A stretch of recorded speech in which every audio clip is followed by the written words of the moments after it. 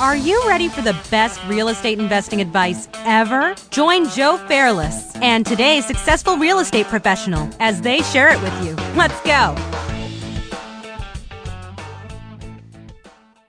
Hello, best ever listeners. Welcome to the Best Real Estate Investing Advice Ever show. I'm Joe Fairless. I'm here with today's guest, Ford Butler. Ford, hello. Hello, how are you? Good.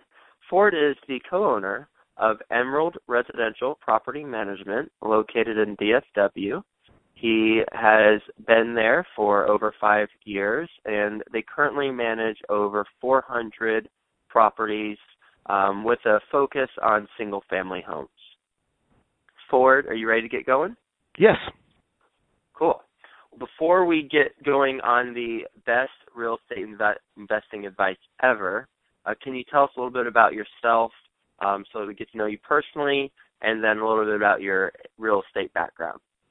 I've been a realtor for about 10 years. My wife pulled me into the business. She's been a realtor for over 25, and she actually owns Emerald Residential Property Management with me.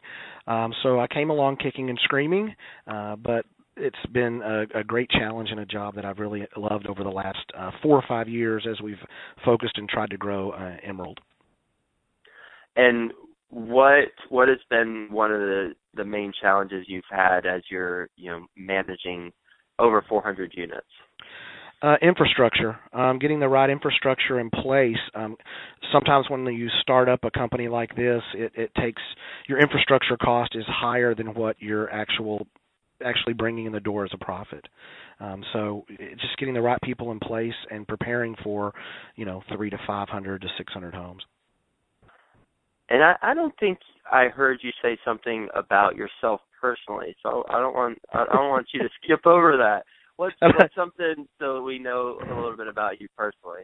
I don't give a lot of secrets out, Joe, but I've been a salesman since I was 20 years old. So I come from the sales side. I used to manage a military account that was about $12 million wholesale. So believe it or not, property management is also sales. I'm either selling myself to an investor, an individual homeowner, or selling a property myself or a property to a tenant. And I don't mean physically selling the house. You have to sell yourself. If the tenants don't connect with you or the homeowners don't connect with you, you're not going to be in business long. And on that note, knowing your experience in sales, what are some good ways to sell yourself whenever you're speaking to someone? Wow. I think the best advice I could give is being personable and finding common ground with any person you're working with.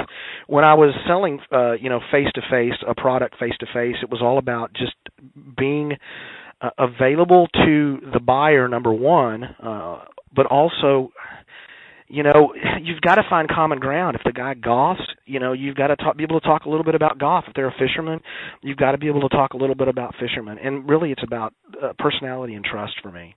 Mm-hmm. So, okay. I think there's two types of salespeople, Joe. I think there's those hard-line, front-nose, in-your-face salespeople that most of us get that call on the phone and you just try to hang up on them. And there's the people that try to build a relationship and backdoor sell you. And I think that backdoor selling is much more successful. Emerald Residential Property Management doesn't advertise. We've built this business basically by word of mouth and just every day, pounding the ground and servicing people. So. Okay. Now let's get to the best real estate investing advice ever. What would you say that would be from your experience as a property management owner? Now, if we're talking specifically about an investor buyer? Yes. In Texas right now, the market may be a little different than some other places, but right now we're telling all of our investors to don't worry about paying a little bit more for the house today than what they want to pay, because in the long term, it really won't matter. We've got investors that are looking for long-term investments, meaning, 10 years or more. So if they pay 2 or 3 or 4% more today to get a good property, in the long run, it doesn't matter. Investors that are trying to get in and out quick, probably property management's it's not as easy to do it in most markets in the United States right now. If you think you're going to buy one today and rent it for a year and then sell it and make a large profit, that's just not happening in Texas, but I'm not really sure about other states. Gosh, I don't know. My best advice would probably be persistence. Get out there and find a reputable company that you can work with and a good realtor, and then, bite it off and buy some properties.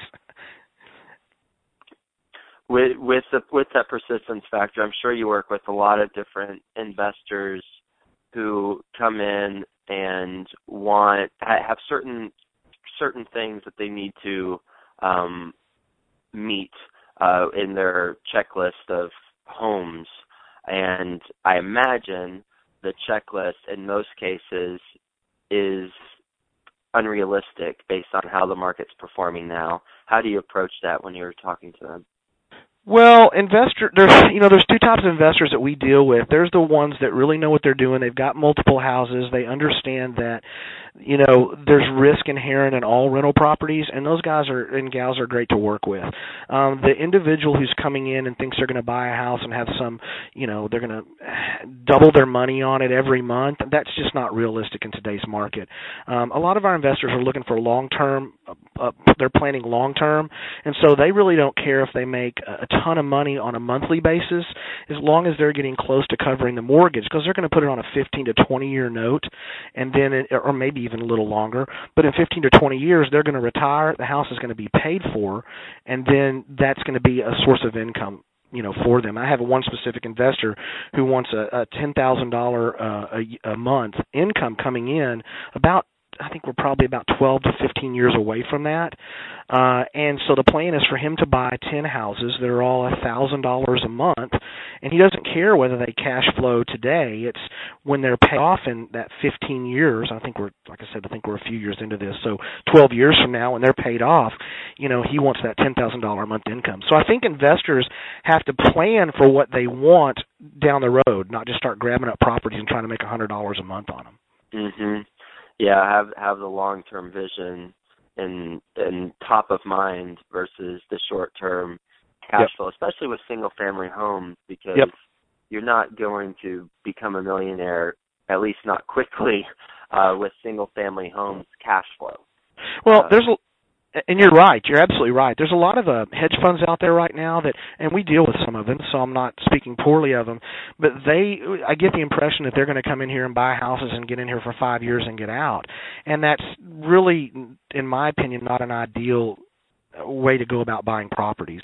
I've worked with investors and homeowners in my own family who've had houses for 15 or 20 years, and my parents that's their retirement plan. They have houses that were paid for by the mid 80s, and they've been collecting rent on them every single month since then.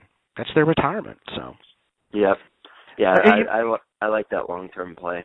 I think the most important thing that I tell most investors is if you're not comfortable with some risk, then you don't need to be buying properties for property management. I mean, there's risk in stocks. I mean, we saw what the stock market did, 8 or 10 years ago, probably longer than that.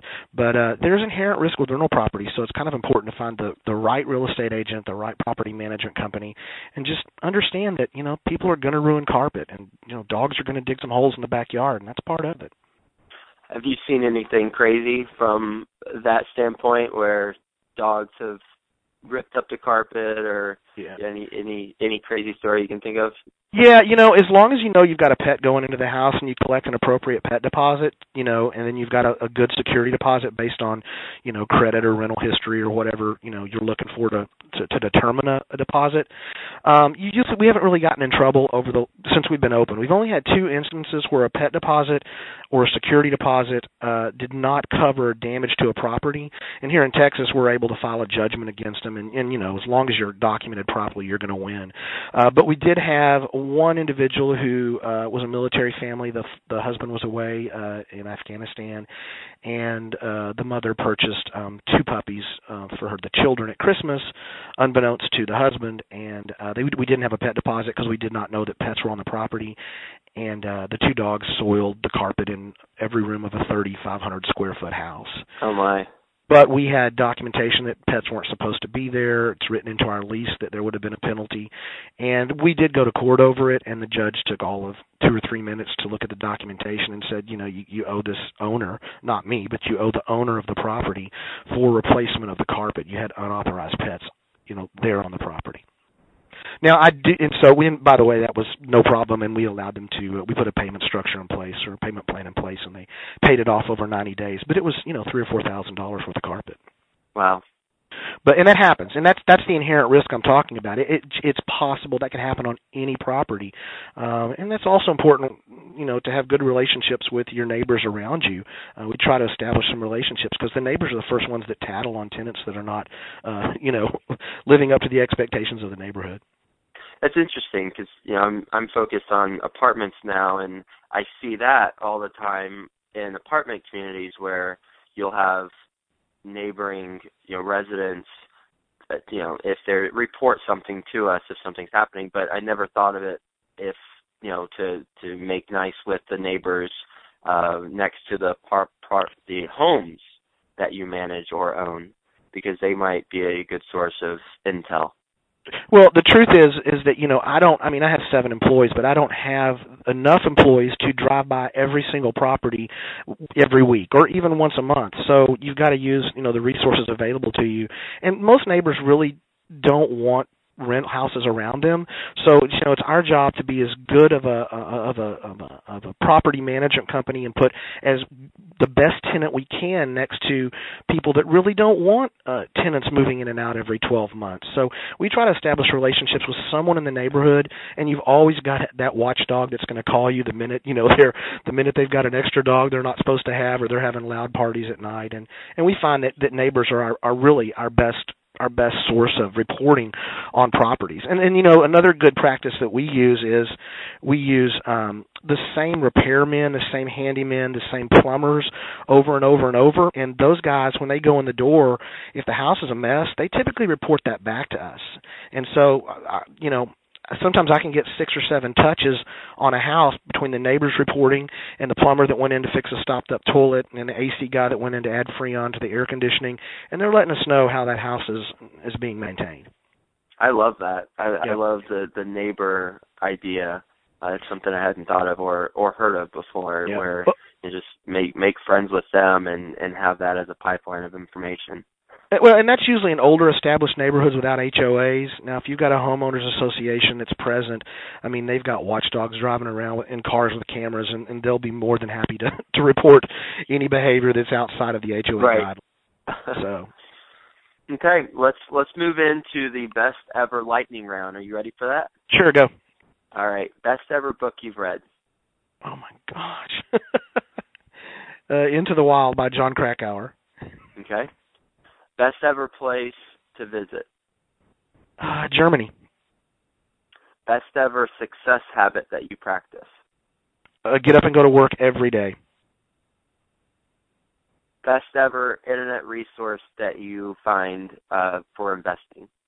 The Texas A&M School of Real Estate has a phenomenal website. It's not just about Texas. It's trends and things that are happening all over the United States. What do you use that for?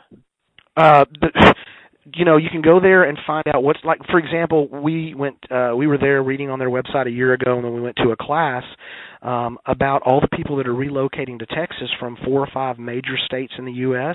and the reason that they were relocating here, and how many people are coming from south of the border, legal and illegal, and their predictions on what's going to happen in the real estate market in Texas. And so far, they've been right on. So, they just have a great website that talks about trends in the U.S. It might have, some major company that's moving to, some state, and they're going to bring in and hire 3,000 employees to run their business. Things that the local news media may not pick up on. So, it's just go there. I can't remember the website right now. I've got it as a link, but it's a Texas A&M School of Real Estate. Okay, I think we'll find that on Google. That's awesome. All right, and lastly, what's the best ever place to reach you? Here, you mean a phone number would be here at Emerald Residential Property Management, which would be 817-479-1165. That's my direct line. And my email address is ford@emeraldrpm.com. That's Ford@Emerald. R is in residential, P is in property, and M is in management.com. Hey you, best ever listener. Do you want more? Then head to joefairless.com, where there are tons of free videos, templates, and content to help you get deals done. And if you want Joe to personally help you reach your goals, then go to the Work with Joe tab on joefairless.com and apply to, well, work with Joe.